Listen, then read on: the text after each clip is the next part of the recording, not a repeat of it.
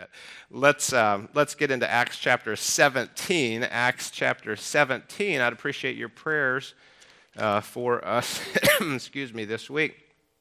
We head out early Tuesday morning, Lord willing, to fly out and eventually end up in the Baffin Island in northern Canada, and really looking forward to that. I think, though, when we're there, it'll be kind of like a balmy 10 or 9 degrees or something like that, contrary to what they've been experiencing.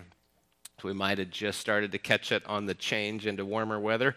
But anyway, we've been looking through an overview of Acts and then got into the missionary journeys. Now we find ourselves in the second missionary journey. And Paul had made it so far as to get to Athens. And we'll look at, well, let me step back here to the first missionary journey just a second.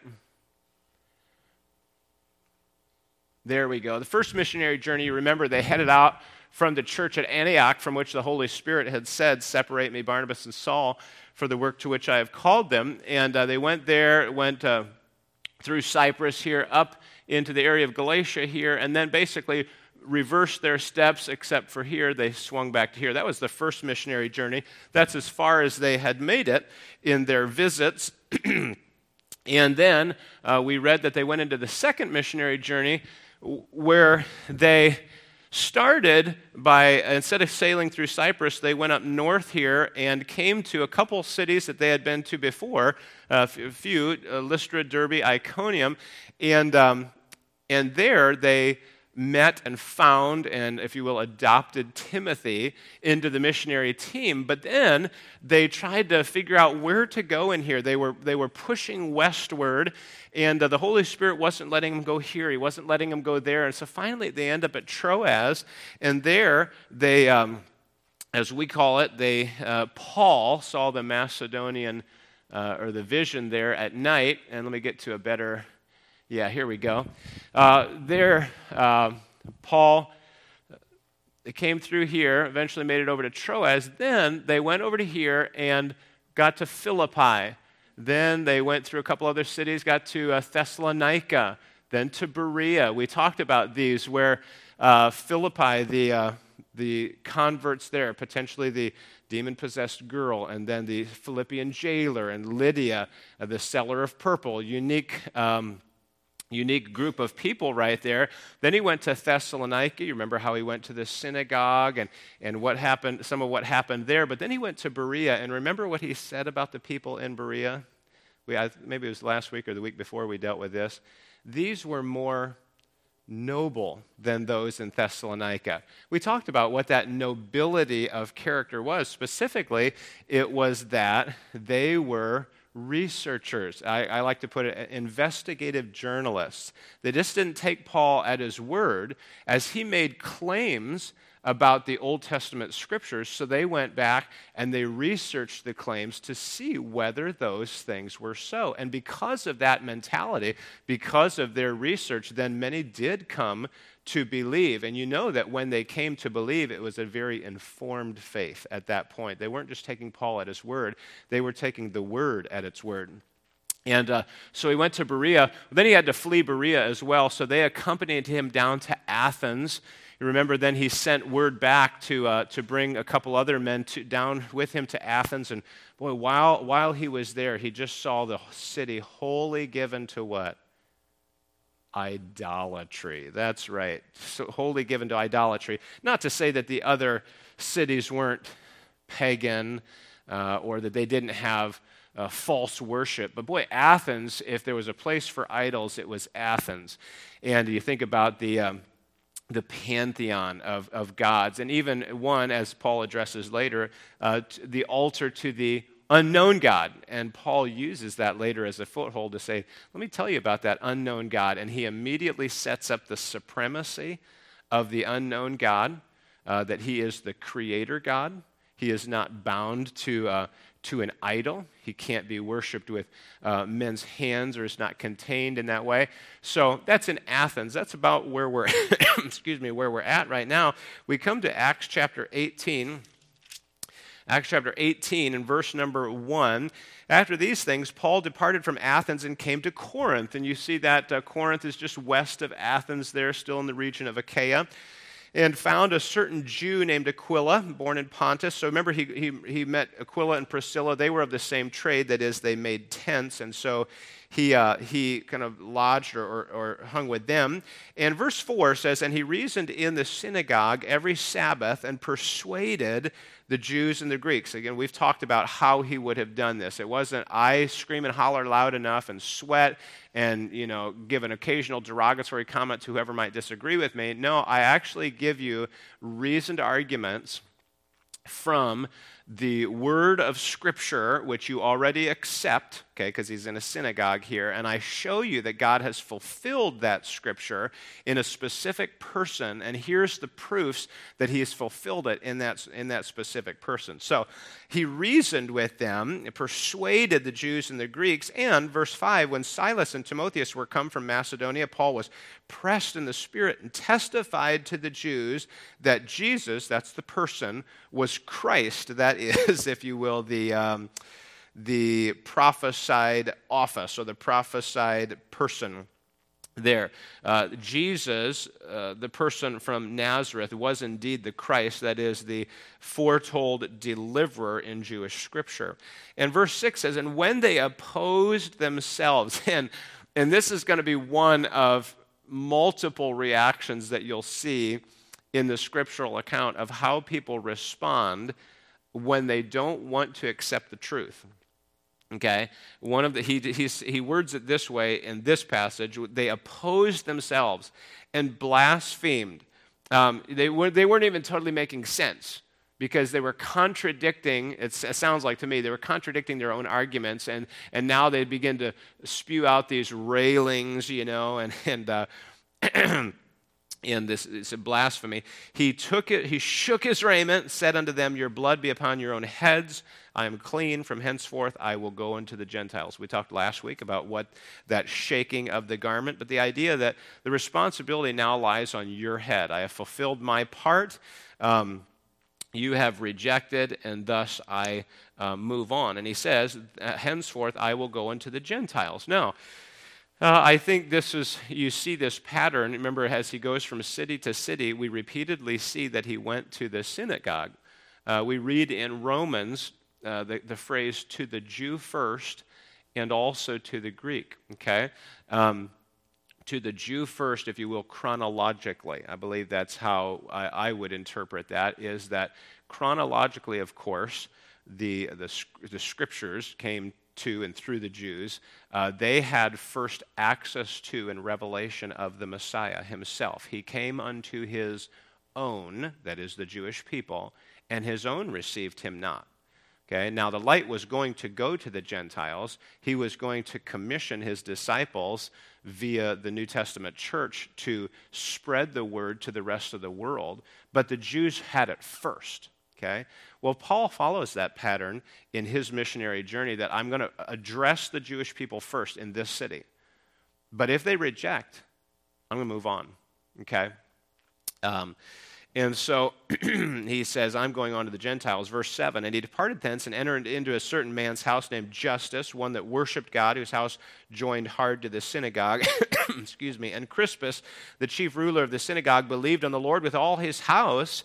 And many of the Corinthians, hearing, believed and were baptized. Then spake the Lord to Paul in the night by a vision, be not afraid, but speak and hold not thy peace. Now, we mentioned last week, toward the end of our lesson, that the construction here, there's two ways in the Greek language to give a negative, okay? Or excuse me, to give like a negative prohibition. One means don't. The other one means stop, okay? What's the difference? One means you haven't started it. The other one means you've already started it, now stop. They both mean don't do it, but one indicates that it had already started. The one in this passage is stop. In other words, Paul, stop fearing. Stop fearing. And this, I don't say this with the intention to like cast Paul down. Like, Paul, my goodness, how could you be so carnal? But to say, even Paul feared. And let me say, while he's telling Paul, stop, I don't want to say it's okay to fear. I want to say it's natural to fear. You say, you know why I don't witness? Because I'm afraid. Right. As I thought about it in my study, I would say that would probably have to be the main or one of the two main reasons, broadly speaking, why people do not witness. Okay? Now, underneath fear, we could have a legitimate, or we could have a properly motivated fear, and then you could have an arrogant fear. What I mean by that is, I'm afraid of how I'll look. I'm afraid they'll laugh at me. Okay? Or there could be, I'm afraid I'm going to get beat up. Okay, persecuted. Either one's a fear. Not right. On the other side, or on another option, if they don't fear, it's just that they genuinely don't care. And we would call that apathy with a capital A, right? But one of the main reasons that sincere people who want to obey the Lord don't reach out and don't try to navigate a conversation toward the gospel is fear. Okay? Stop fearing. Well, how do you stop fearing? Okay, let's ask, what could we do in the design of God? What would he want us to do to overcome what we perceive to be the stumbling block to our witnessing? I'm afraid of what they'll say. I'm afraid I won't know what to say.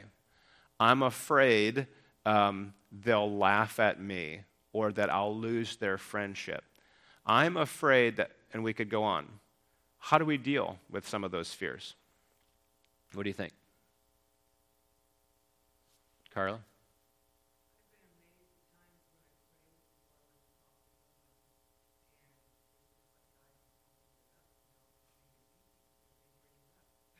Yeah. Good. Carla mentions the idea of she's been amazed that when she has prayed prior to talking to someone, how it seems that the Holy Spirit just opened up that opportunity, that the person even brought it up or gave an entrance into that conversation. So how could we address that fear? Well, number one, we could pray and say, God, help me. Okay? God, work in this situation. Here's, I think, a danger of witnessing is wanting, and this isn't every personality, but there are some personalities that strive for perfection. And so if it's not perfect, I'm not going to do it. Okay? And I'm not ready in every detail, so I'm not ready. Well, when are you going to be ready to answer every question that someone's going to bring up to you in a gospel conversation? Probably never. Okay? When are you going to be able to recall every verse you intended to? Well, there's the probability that you're not going to be able to recall one. Okay? When are you never going to be nervous if you've never done it before? Unless you're just like one of those kind of like really type A, Cocker Spaniel, you love people, you're not nervous around anybody anytime, then you're probably going to be nervous. You see what I'm saying? Is that, yes, prayer to say, God, would you help me? And at a certain point, we're just going to have to go. We're just going to have to go. There was a book came out years ago, and the author of it, I'm aware, was one of the, if you will, progenitors of the mega church movement. So I'm not advocating that. I just liked the title of the book because immediately it resonated to say, I get what he's saying. I'm not sure if that's what he's actually saying, but if I would use that phrase, what I would be saying, he said, just walk across the room. Just walk across the room. In other words, to me, what I heard was just start. Just take the first step. You've heard people say in an invitation, just take the first step, right? Once we take the first step and we've overcome that barrier of saying, excuse me, could you let me out? The path is kind of cleared. Because we've opened that. When I see somebody and I say, I think the Lord wants me to talk to that person, I start going through all this mental wrangling, why I shouldn't do it, why I'm not prepared, and why now is not a good day, and what they look like, and how I feel, and this and that, and this and that. If I just take that first couple steps and start heading for that person, then what am I doing? Then I just trust the Lord to help me step by step. Okay? Now, this may be a side, this just contributes to the conversation. Take every opportunity as far as it goes and be happy with that. Okay? What do I mean by that? I mean, you're not going to get all the way, like you say, well, I didn't get the whole gospel delivered. That's okay. You weren't necessarily supposed to. You took that opportunity if it was to get as far as to just ask a question. Maybe you asked a question, you got a couple thoughts in about God, you brought up the issue of sin, and they closed the door. All right. That's as far as you were supposed to go. That was your responsibility. Okay? So have a proper expectation, but I don't know exactly what to say or how I'll say it. Just start the conversation. Okay? All that to say, Paul, or like the Apostle Paul, right? I mean, and this is highly educated Apostle Paul. This was the cosmopolitan Apostle Paul. And maybe we overthink that. Maybe we think, Paul was so beautifully suited to missions because he just was comfortable in every situation. If we think that, we're wrong. Okay? Now, why might Paul have feared? This is conjecture, but why do you think he might have feared?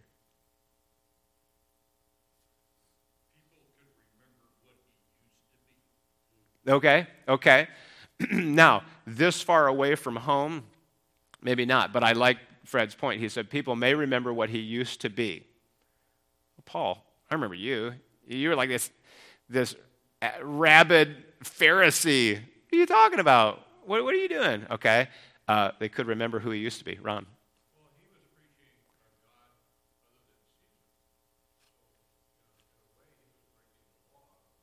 Okay, good. He was preaching a God other than Caesar, because you remember the concept of Caesar, that to claim there is a king other than Caesar was, what do we call that, treason, essentially. And so could he have feared evoking a governmental response? Okay. True, he was a Roman, and yet to be preaching now Jesus and not elevating Caesar as God, that was a dangerous thing to do. Why else might he have feared?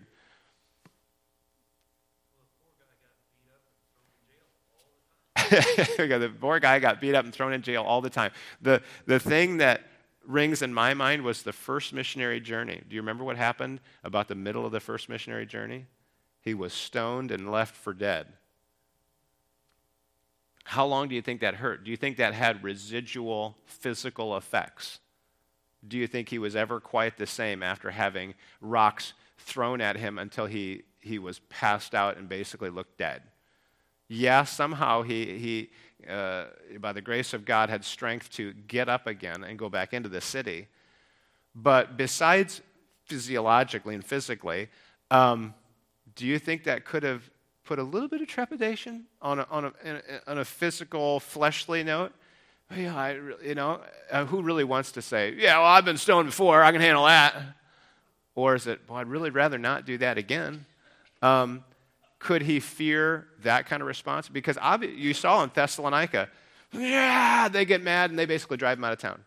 He goes to Berea, and the people from Thessalonica follow him to Berea. And he's got to flee out of town again. Okay?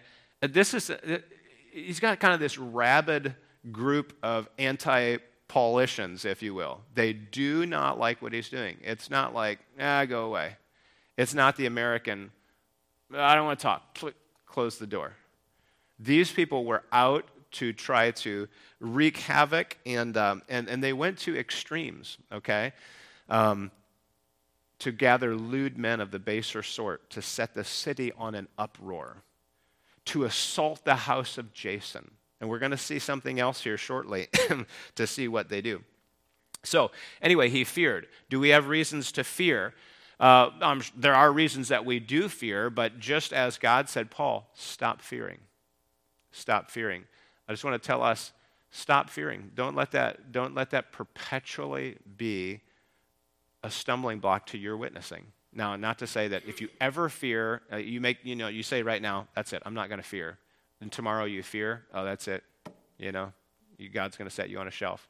What I mean is address that again and say, no, I'm not supposed to fear. I'm not supposed to fear. How do I do that? I pray. I just trust the Lord. I take the first steps. I trust the Lord. And by the way, one thing we didn't get to, you say, I'm afraid I won't know what to say. You know how you help conquer that fear? Start learning what to say. Okay? Put some elbow grease in to think about it. Maybe write out your testimony. Look up some verses.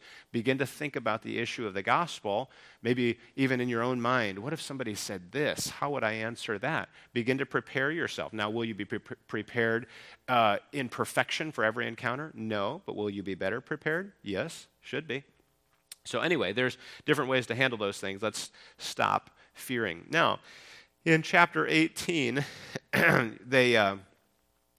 he says, verse 10, for I am with thee, that is the Lord speaking to Paul, I am with thee, and no man shall set on thee to hurt thee, for I have much people in this city. Neat promise right there. And he continued there 1 year and 6 months teaching the word of God among them. And then it tells how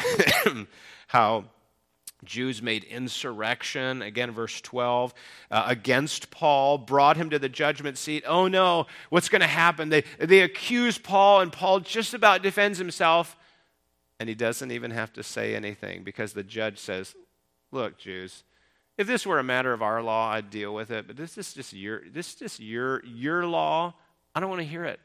Get out of here. And so he actually drives them or casts them out or declines to hear the case, if you will. And then, verse 17, then all the Greeks took Sosthenes, the chief ruler of the synagogue, and beat him before the judgment seat. To me, that's just, not only did they not get against Paul what they wanted, but people just got miffed about it and beat Sosthenes right there in front of the judgment seat.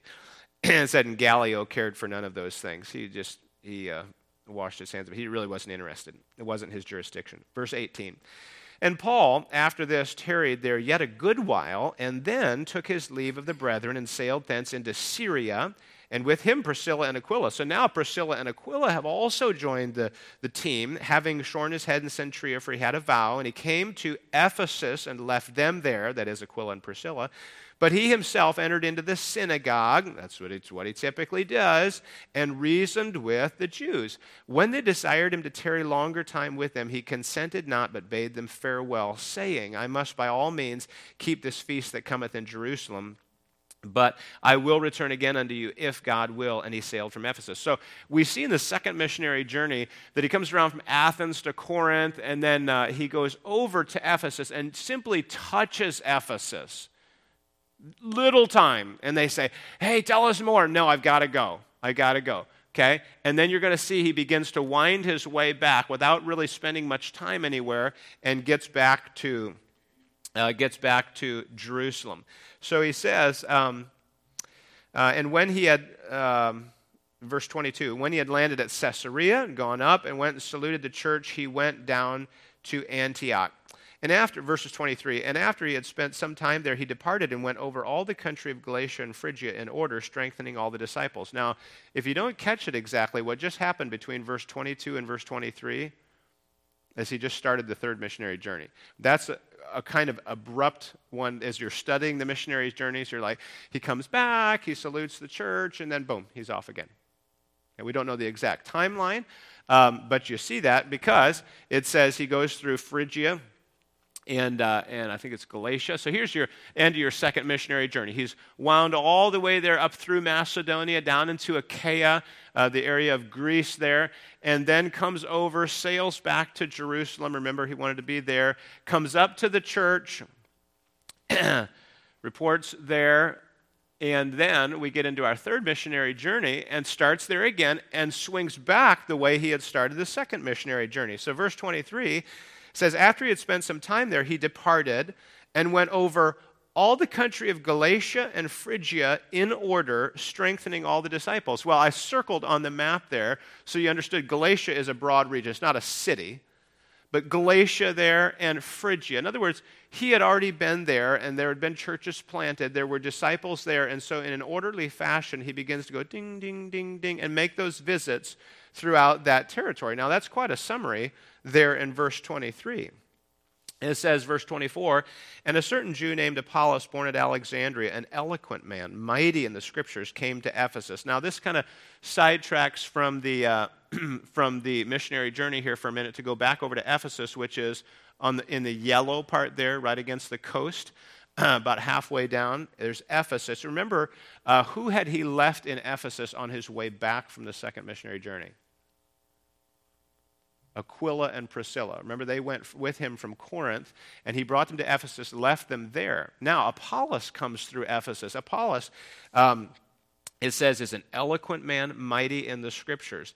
This man was instructed in the way of the Lord, and being fervent in the Spirit, he spake and taught diligently the things of the Lord, knowing only the baptism of John.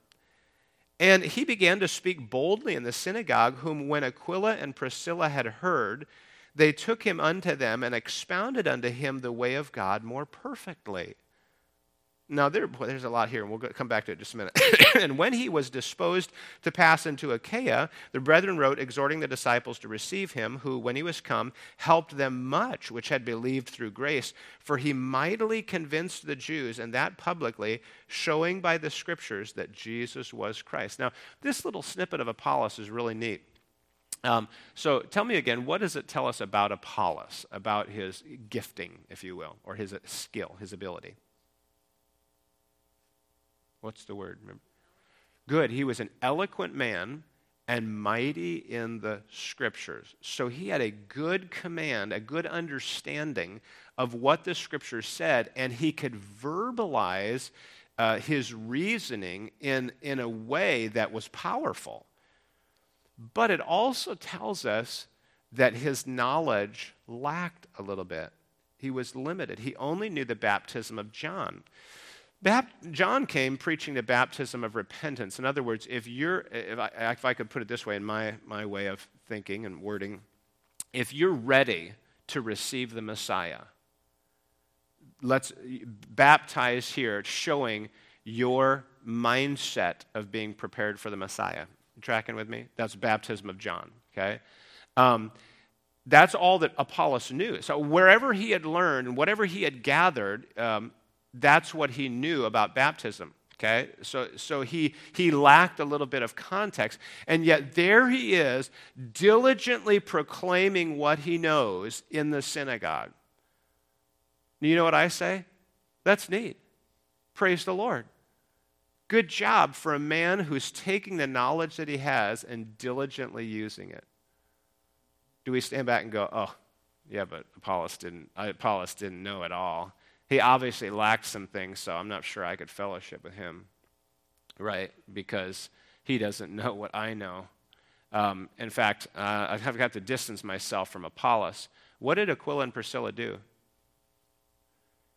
They said, hey, let's come on over. It doesn't say this. Come on over for some coffee cake. If you don't like coffee, let's have coffee cake. And let's talk over some Scripture. And so they talked over Scripture, and they began to teach Apollos. Now, here he is, an eloquent man. Okay, now on the one hand, what I'm saying is that a guy may be diligent to use what he knows of the Lord, but he doesn't know it all. Okay. What is our response to that? When we sense in him that we disagree, and the reason we disagree, we may not know it at first, but I think they figured it out in conversation, is that he simply didn't know it. It wasn't that he had come to a different conclusion. He had read the Scriptures, and this is where he stood. He simply didn't know it, okay? And so Aquila and Priscilla fill him in on the details. Are we ever willing to try to sit down with a brother with maybe whom we feel like we disagree and see if maybe there's some filling in that we could help to do, right? Now, hold on to your horses here just a second and don't read too much into what I'm saying. But have you ever considered that maybe you'd sit down with a brother and find out that you don't know everything that you think you know? That maybe your context isn't as full as you think it is? Wow. Okay, we need to be ready to learn. Yes, Ron.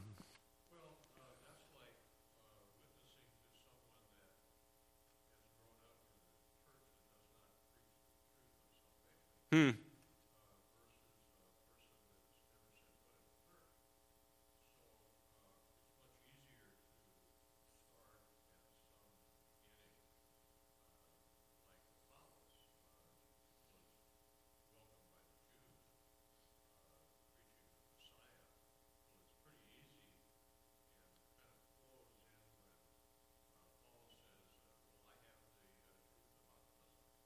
Mm-hmm.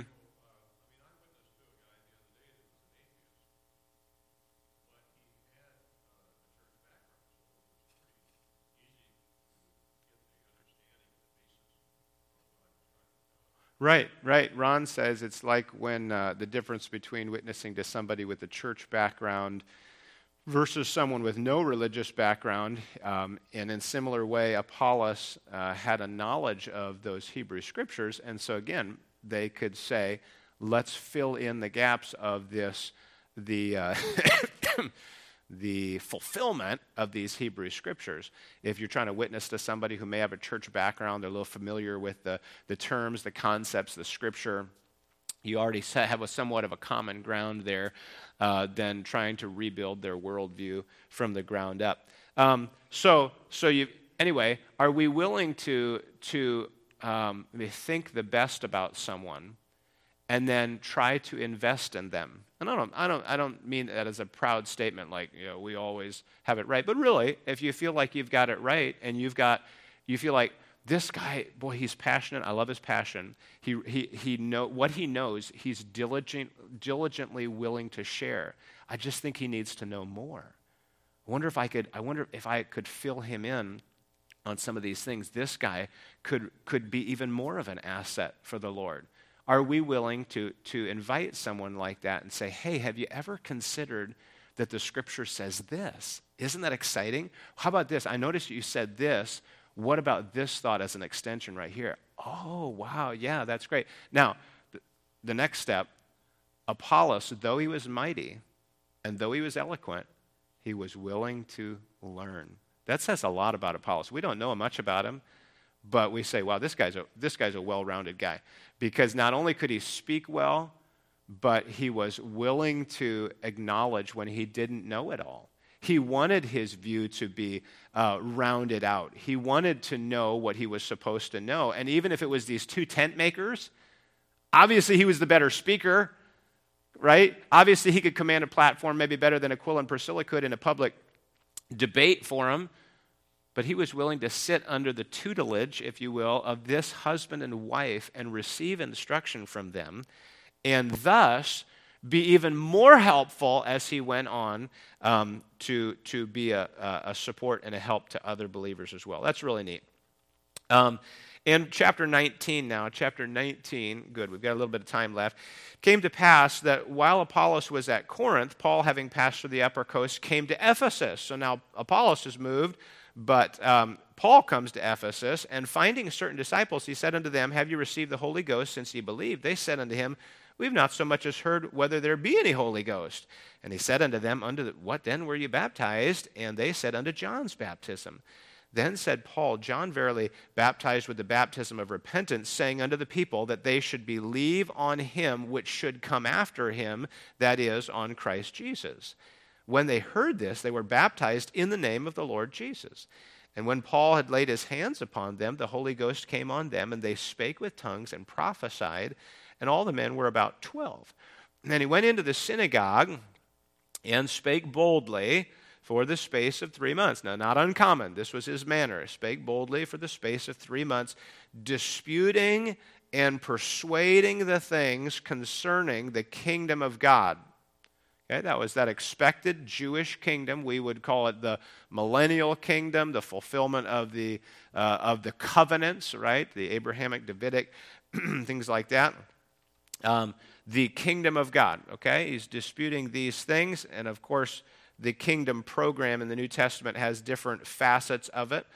We understand that Jesus is the king of, if you will, a kingdom of hearts now, but his kingdom, he said to Pilate, is not of this world, though one day it will be located on this world, right? When he comes to reign in the millennial kingdom, and he'll rule and reign forever. But it says that let me find my place again. And he said, so he's disputing the things concerning the kingdom of God, verse 9, but when divers, that means various ones, were hardened and believed not, but spake evil of that way before the multitude, he departed from them, separated the disciples, disputing daily in the school of one Tyrannus. Okay? Fine, I won't go to the synagogue. You're hardened, you won't believe. Again, I'm going to separate. I'm going to move over here, and I'm going to set up another venue, if you will, in the school of Tyrannus, and I'm going to continue to do the same thing. And this continued by the space of how long? 2 years. Now, what had been the longest that we know of, according to the text, up to this point that he had spent in one area? 18 months in Corinth, correct. It said 18 months, and then he spent more time in Corinth. We don't know exactly how much. But by the text, 2 years now in Ephesus, so that all they which dwelt in Asia heard the word of the Lord Jesus, both Jews and Greeks. Wow, this was pretty effective. Okay? Now, we could ramble around on this for a while, but I guess one point I would want to make is that there are different ways to do things. We may call it a methodology. How do you accomplish the Great Commission? You know, what's your modus operandi? Well, I intend to visit every house in every city. And okay, well, if that's what God calls you to do, in this particular case, Paul was staying in one spot. Boom, boom, boom, boom. He was reasoning with these people, and then guess what happened? They probably traveled, and word went out. Now, maybe he traveled on the weekends. No, I don't. Whatever his schedule was. But I don't think that he was visiting every house in every city in Asia, but somehow the word was getting out in all of Asia, Luke writes. How was that? When it seemed like he was really focusing on Ephesus. Okay, well, Ephesus, I think, was a considerable hub right there, and from there, the word was going out. So one man might be called to go to the mission field, and he wants to witness and evangelize and move on and witness and evangelize and move on and witness and evangelize. Okay. Another guy says, I'm going to stay right here. I'm going to essentially set up a Bible college. That's how the mode we typically see. And I'm going to train the preachers to go out to here and there and there. Okay. Brother Stensis did that when we visited him.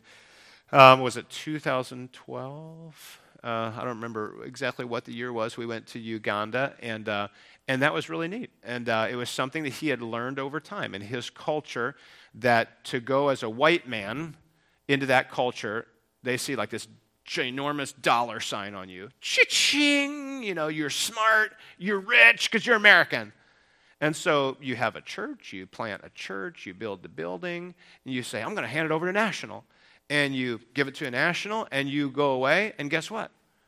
They say, well, the National doesn't know as much as the American knew, you know, and the National doesn't have the money that the American had, and things just don't go real well all the time. That wasn't really successful, and he noticed that, and kind of shifted gears, if you will, and developed a new methodology in his missions to where he started training men to go out. And he said, now you need to go, and he would train them specifically, step by step. You need to go and you need to evangelize, and you need to start having a Bible study. Don't call it church, but it's a Bible study, and I'll make you a solar panel that will power your light bulb for you to have a Bible study, and you start having a Bible study, and then here's the next step. And he would lead them along, okay, to build this thing, and he said, maybe I would be seen once, twice, maybe 3 times with him. But if I was seen very much with that person, the typical perspective of that was, wait, you're with the American. What are you getting? I want some of it too. So he wanted to keep himself out of the picture. And so he would train these men to go out, and by the time we had been there, I think he'd only been doing that, I want to say maybe 7 years, maybe my time is a little bit off. It wasn't very many years, and they were, I think, at about 17 churches. Okay? It was much more effective. It was a methodology, but he was staying in one place, training men to go out, and then training them to train the other people that they need to go out and do the same thing, that they need to go witness, and they need to start duplicating the work. Okay, and it's similar to what Paul was doing here. In my mind, it's not to say that every guy has to do exactly the same, but you certainly have to be alert to how the Holy Spirit's leading and what the Scripture says. Now, he says, verse 11, and God wrought special miracles by the hands of Paul, so that from his body were brought unto the sick handkerchiefs or aprons, and the diseases departed from them, and the evil spirits went out of them, and when people gave a small token to his ministry, they were blessed beyond measure. Oh, I'm just kidding. That's a televangelist there. I was adding to the text. Verse 13, then certain of the vagabond Jews. Now, here again, here's a response. Here's a response to his ministry. Certain of the vagabond Jews, exorcists, oh no, I was thinking something different. This is funny too, though. Took upon them to call over them which had evil spirits the name of the Lord Jesus, saying, we adjure you by Jesus whom Paul preached. And there were 7 sons of one Sceva, a Jew, of the chief of the priests, which did so. So this chief priest had 7 sons, and they said, hey, you know what? We're going to go and exercise power over these demons in the name of Jesus whom Paul preaches, okay? And so verse 15, the evil spirit, they tried this. And now imagine, all 7 of them are in the room. You know, this is like a group effort, all 7 brothers. And the evil spirit answered and said, Jesus I know, and Paul I know, but who are you? And the man in whom the evil spirit was leaped on them, overcame them, prevailed against them, so that they fled out of that house naked and wounded. That would be quite a sight. And this was known to all the Jews and Greeks also dwelling at Ephesus, and fear fell on them all, and the name of the Lord Jesus was magnified. You know, the Lord can use that too, to magnify himself. When somebody tries to do something in a shallow and hypocritical way, or take upon them power or authority that's not theirs. And what do they do? The Lord, people see that. Oh, wow, yeah. So God is real, and his authority is not something to be trifled with. And, even demons are real and they're powerful, and yet this Paul, who has real authority from God, he has the ability to see these miracles happen, and we need to listen to him. And then verse 17. Verse 17, and the name of the Lord Jesus was magnified. And many that believed came and confessed and showed their deeds. Many of them also which used curious arts brought their books together and burned them before all men. And they counted the price of them and found it 50,000 pieces of silver. I mean, they saw a purge of this, whether it's demonic or worldly resources that they had. These people, I'd say demonic, the curious arts, brought these things and burned them. They were done with it. They were showing a transformation in their own life, of their desires, their direction.